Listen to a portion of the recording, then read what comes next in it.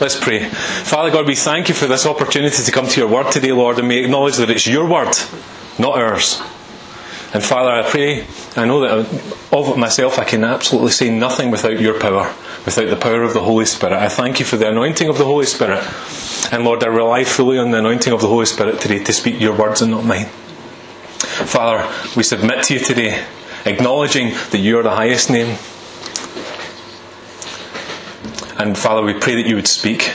Would you speak through this empty vessel today, Lord? Lord, nothing of me, all of you. Father, bring your words of life.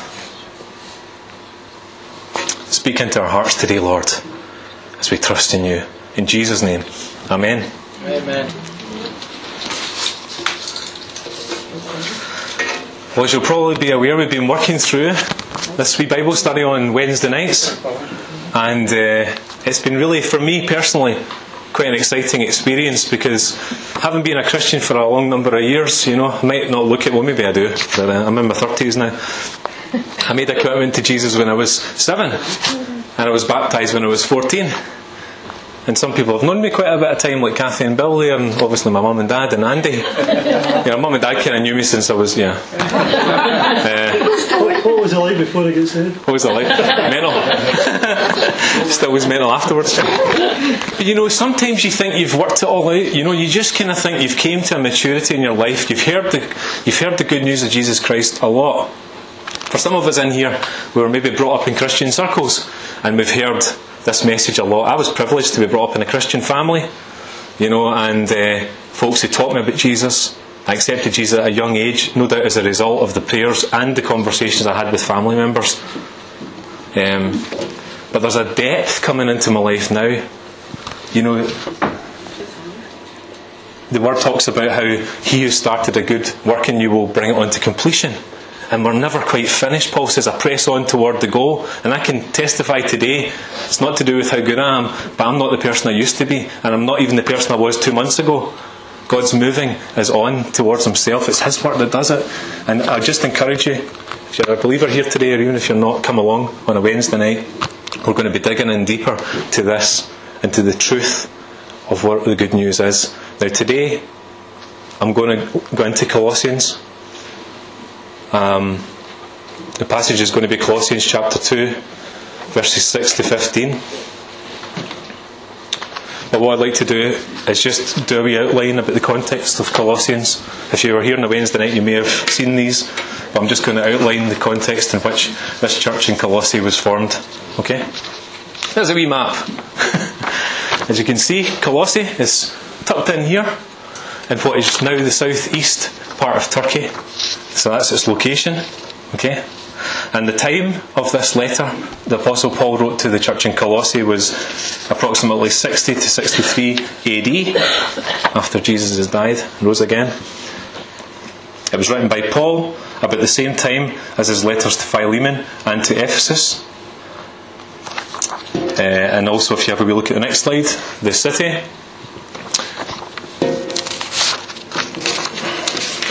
Colossae was one of the 3 cities located about 100 miles inland from Ephesus. The other 2 cities were Laodicea and Hierapolis. And this was a meeting point between East and West. This is where people travelled through. It was a trading point.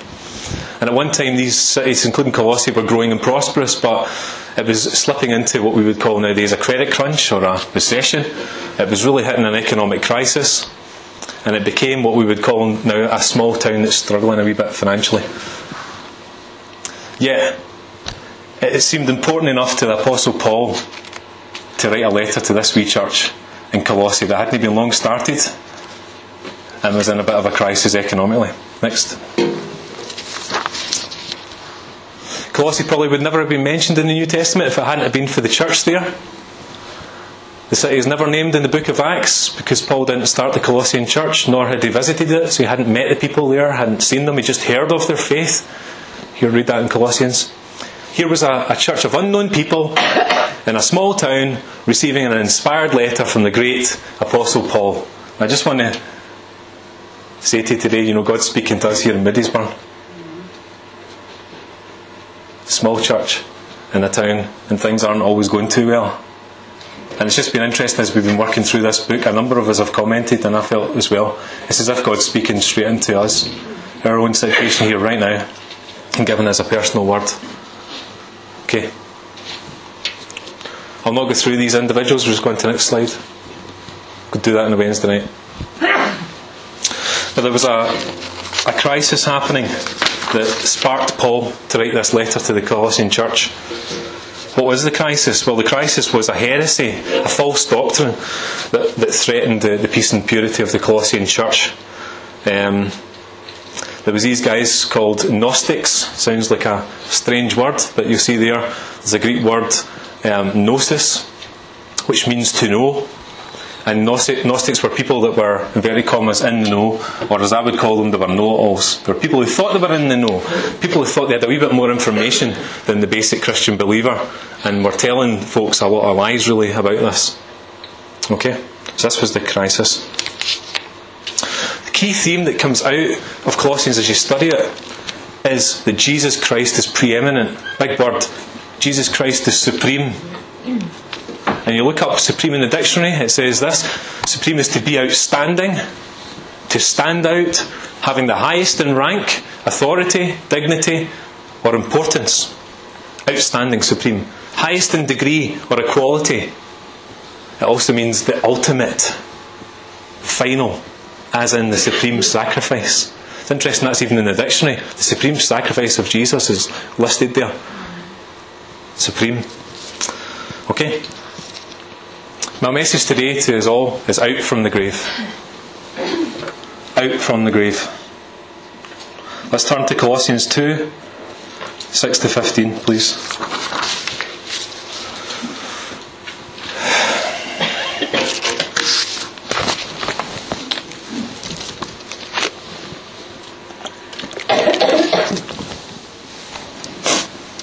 And now, just as you accepted Christ Jesus as your Lord, you must continue to follow Him. Let your roots grow down into Him, and let your lives be built on Him. Then your faith will grow strong in the truth you were taught, and you will overflow with thankfulness. Don't let anyone capture you with empty philosophies or high-sounding nonsense that come from human thinking and from the spiritual powers of this world rather than from Christ. For in Christ lives all the fullness of God in a human body. So you also are complete through your union with Christ, who is the head over every ruler and authority. When you came to Christ, you were circumcised, but not by a physical procedure. Christ performed a spiritual circumcision, the cutting away of your sinful nature. For you were buried with Christ when you were baptized. And with Him you were raised to new life because you trusted the mighty power of God who raised Christ from the dead. You were dead because of your sins and because your sinful nature was not yet cut away. Then God made you alive with Christ. For He forgave all our sins. He cancelled the record of the charges against us and took it away by nailing it to the cross. In this way, He disarmed the spiritual rulers and authorities. He shamed them publicly by His victory over them on the cross.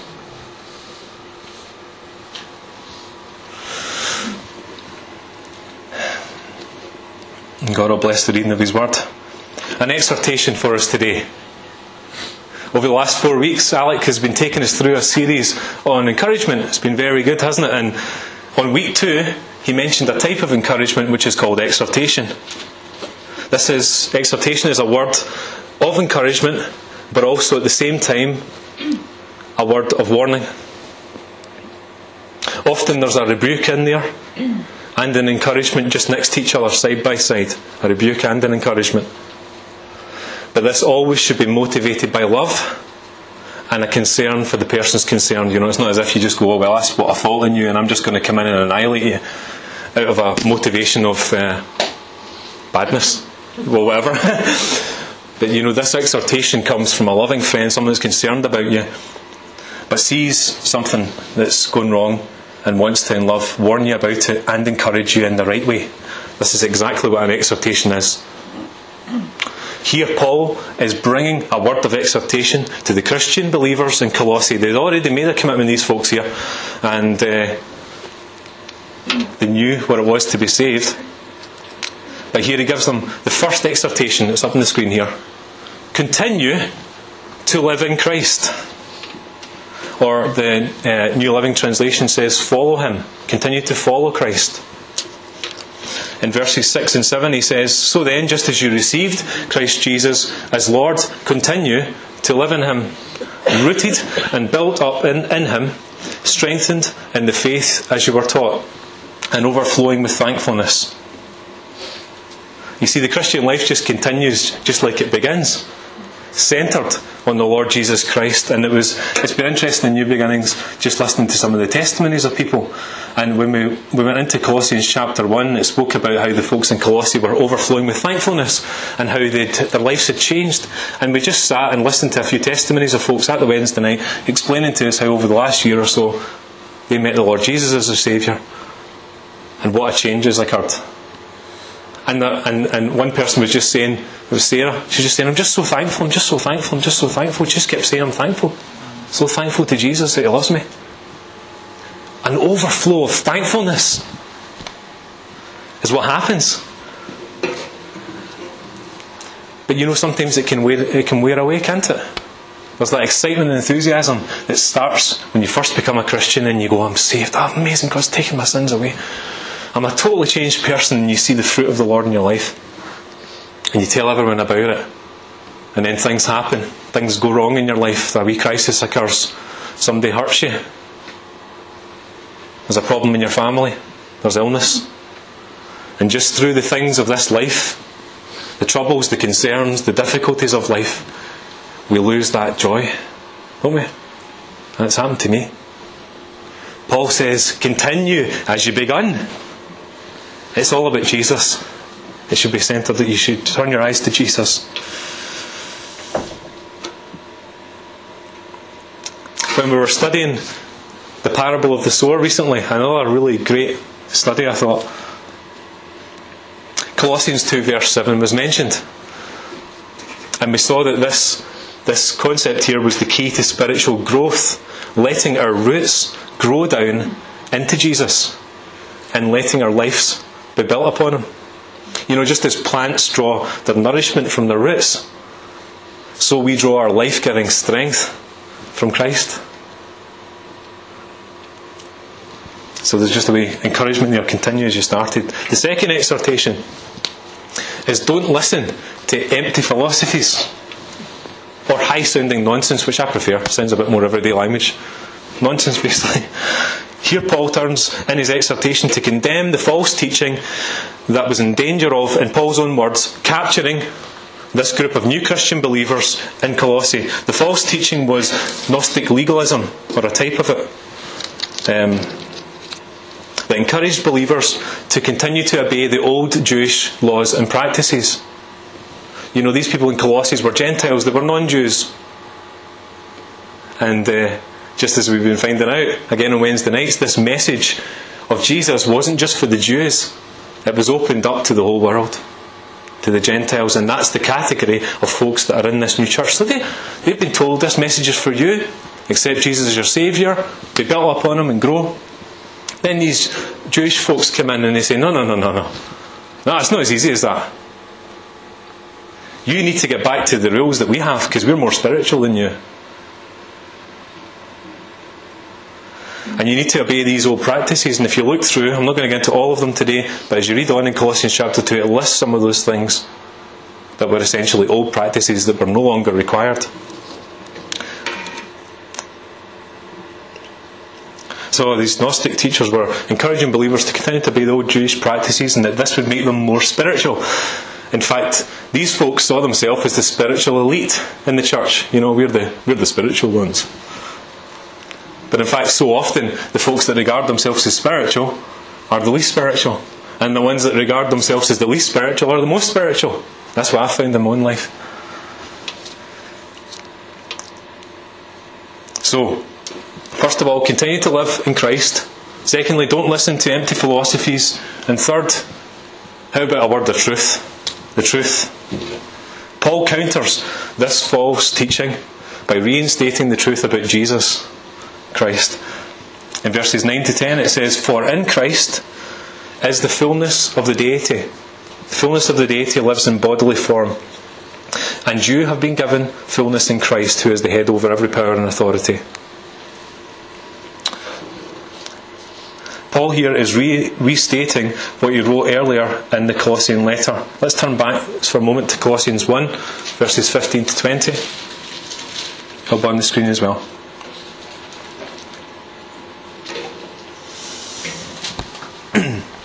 Christ is the visible image of the invisible God. He existed before anything was created and is supreme over all creation.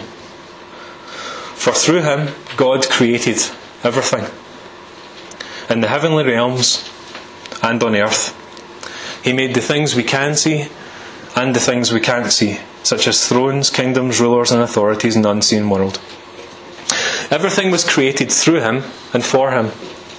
He existed before anything else, and he holds all creation together. Christ is also the head of the church, which is his body. He is the beginning, supreme over all who rise from the dead. So he is first in everything. For God in all his fullness was pleased to live in Christ. And through him, God reconciled everything to himself. He made peace with everything in heaven and on earth by means of Christ's blood on the cross. So as we just read in the second chapter in verse 9, it said Jesus, all the fullness of God in a human body. Compare that to verse 19 of chapter 1, where it says, "For God in all his fullness was pleased to live in Christ."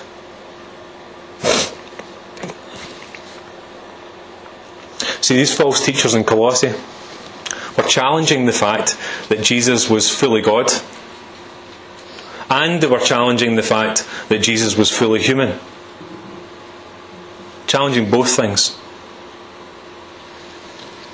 But Paul says to us here, God is fully revealed through Christ. God is fully revealed through Christ. And also, Jesus is fully God and he is fully human. See, that's the mystery, isn't it? That's the mystery. The visible image of the invisible God. God stepping down to this earth in human form, fully God, fully man, Jesus.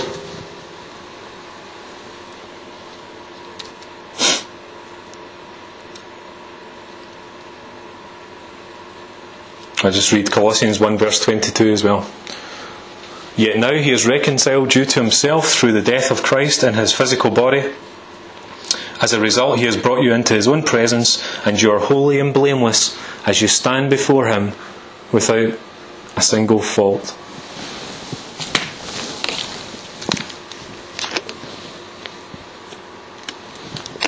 Do you feel that way? If you're a believer here today?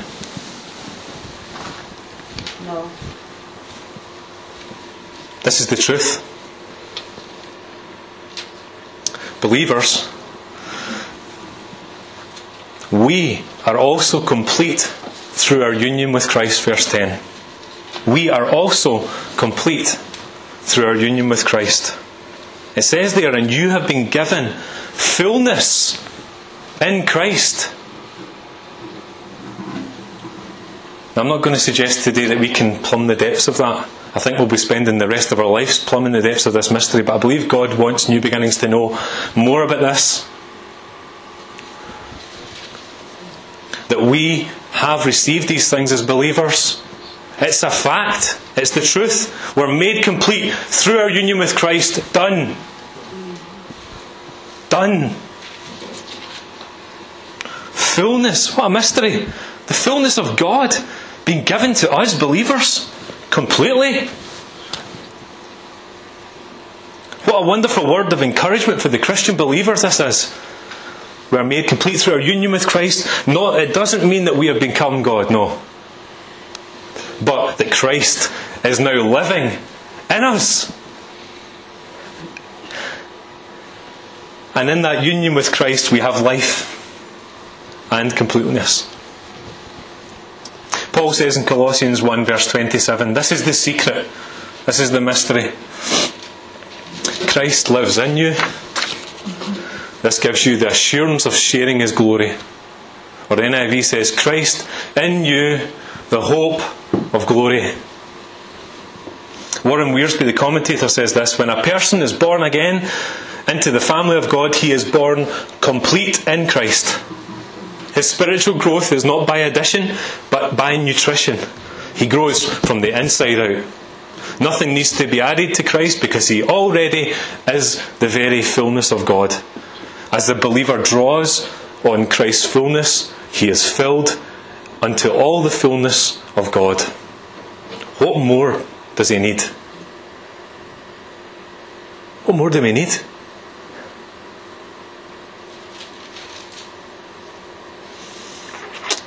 Praise be to God. Jesus, all the fullness of God in a human body. Believers, we are also complete through our union with Christ. Jesus is the head over every ruler and authority, verse 10.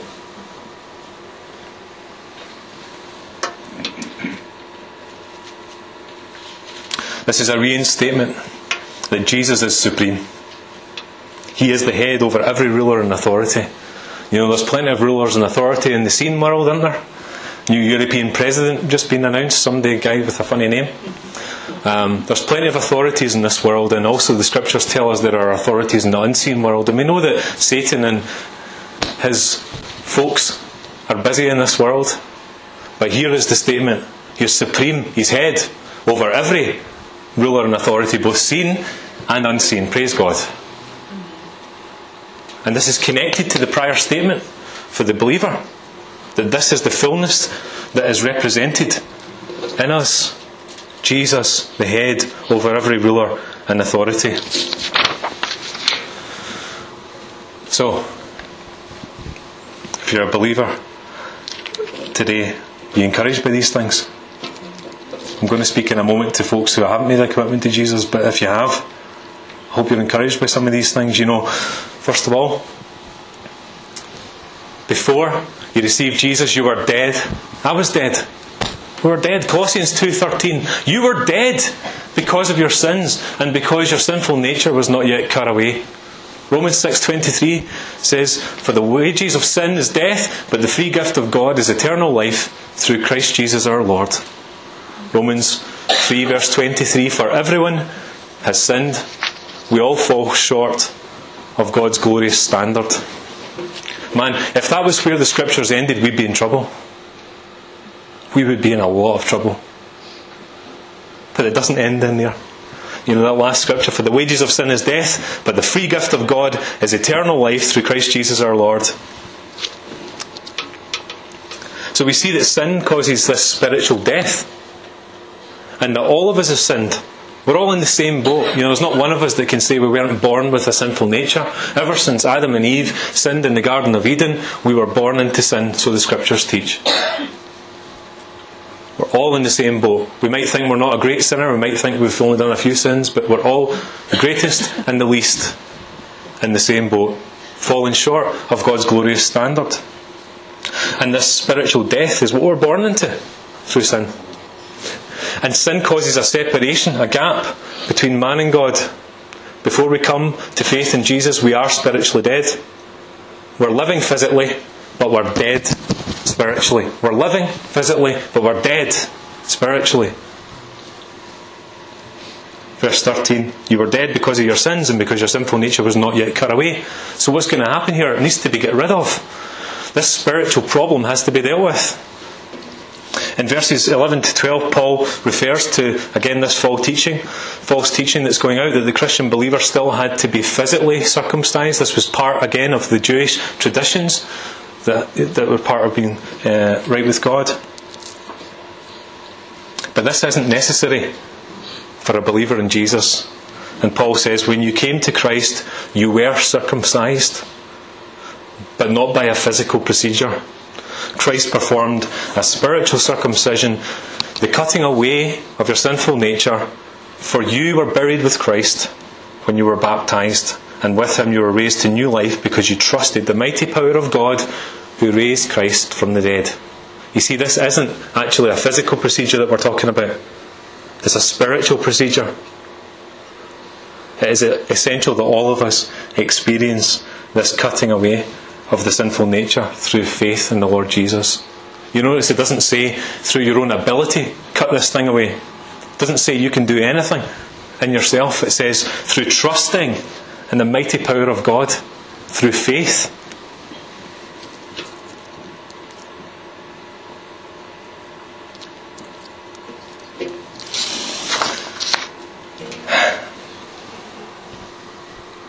So, believer, you were dead.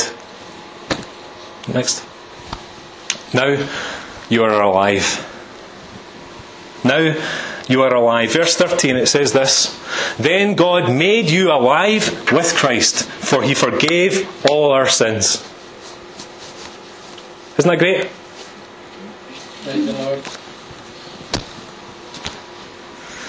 Now you are alive. You know, again, sometimes we don't feel alive. We feel as if sickness and whatever, and life's stuff is getting thrown at us, and we don't feel quite as physically fit as we used to do. We don't feel quite the same energy. Maybe even spiritually, we're not in a good place right now. We don't feel that life.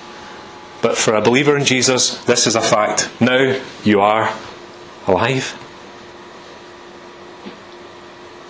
Next. The record is cancelled. Verse 14, he cancelled the record of the charges against us and took it away by nailing it to the cross. We know a lot about records in Scotland. Folks talk about you got a record and prison record and all the rest of it. But for all of us, whether we've actually been in prison or not by the government, or we have a record of sin. All have sinned. And in God's eyes, there was a record, a price that had to be paid for that. The wages of sin is death. This was not something that was going to go away without somebody paying the price. Jesus stood in our place on the cross. He literally stood in our place on the cross, each one of us. And in so dying and shedding his blood for us on the cross, he bore our sins on to himself. Imagine this is your record. And on here, I would need a book. This is the record of all of your sins. He took it and he nailed it up. He nailed it onto the cross.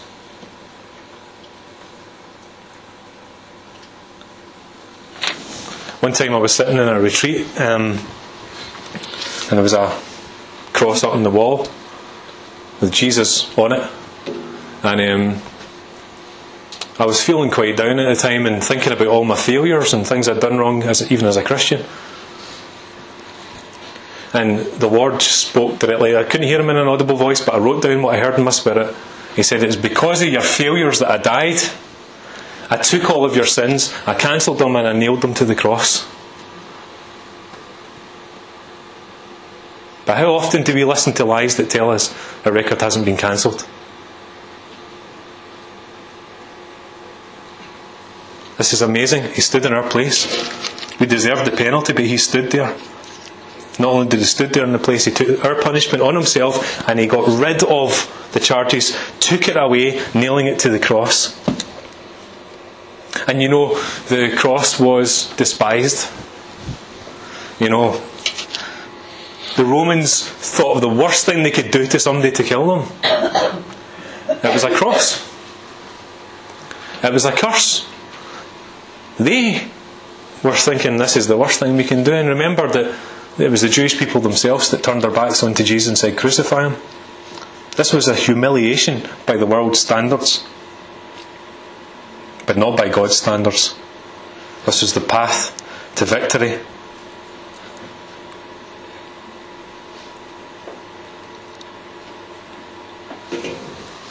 Victory. The victory is won.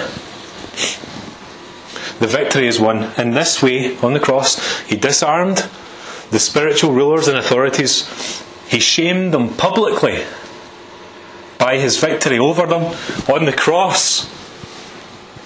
You know, the world was trying to shame Jesus, but God disarmed the world and he shamed them when he stood there on a cross. And he won the victory. He won the victory. He turned it upside down. The whole of the world system. Turned it upside down.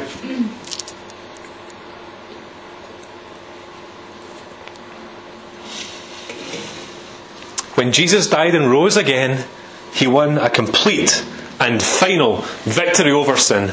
You see, it wasn't just about his death as well. He shed his blood for the remission of our sins, says the Scriptures. This was the prophecy. Without the shedding of blood, there can't be remission of sin. Jesus lived a perfect life. Absolutely perfect. Sinless. It was a sinless, perfect sacrifice. He shed his blood for the taking away of our sins. But not only that, he rose again. He rose again. The wages of sin is death. But the gift of God is eternal life through Jesus. Now, we couldn't get eternal life if he just died, could we? Could we? We couldn't. How could we get life from a dead Saviour? The real victory here is combined. The victory, the death on the cross, and the resurrection. Let's go for a final word of exhortation. Acts 13. Acts chapter 13.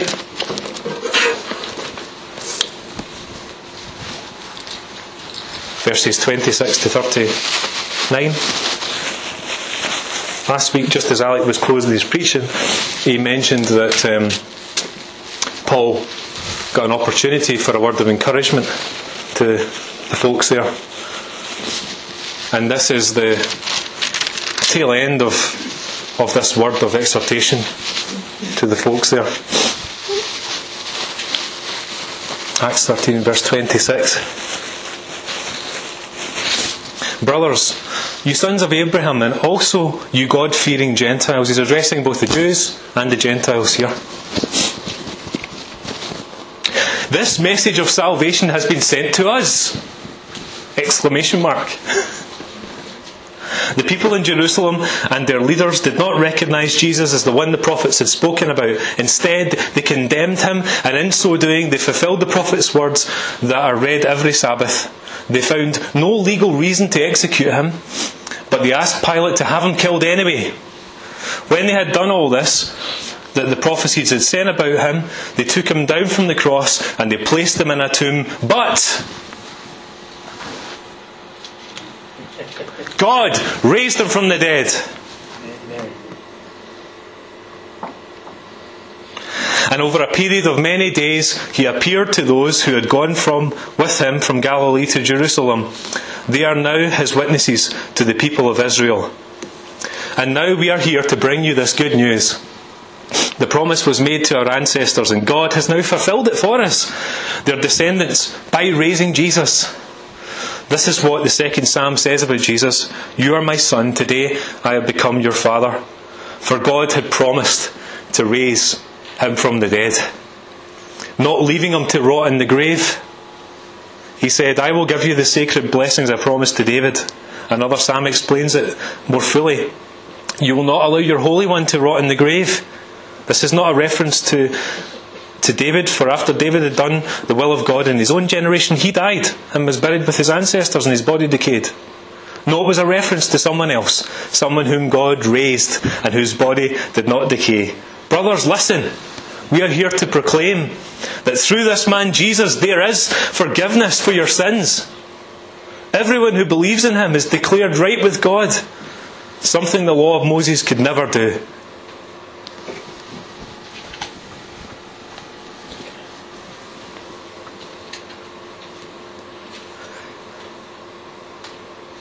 But God raised them from the dead.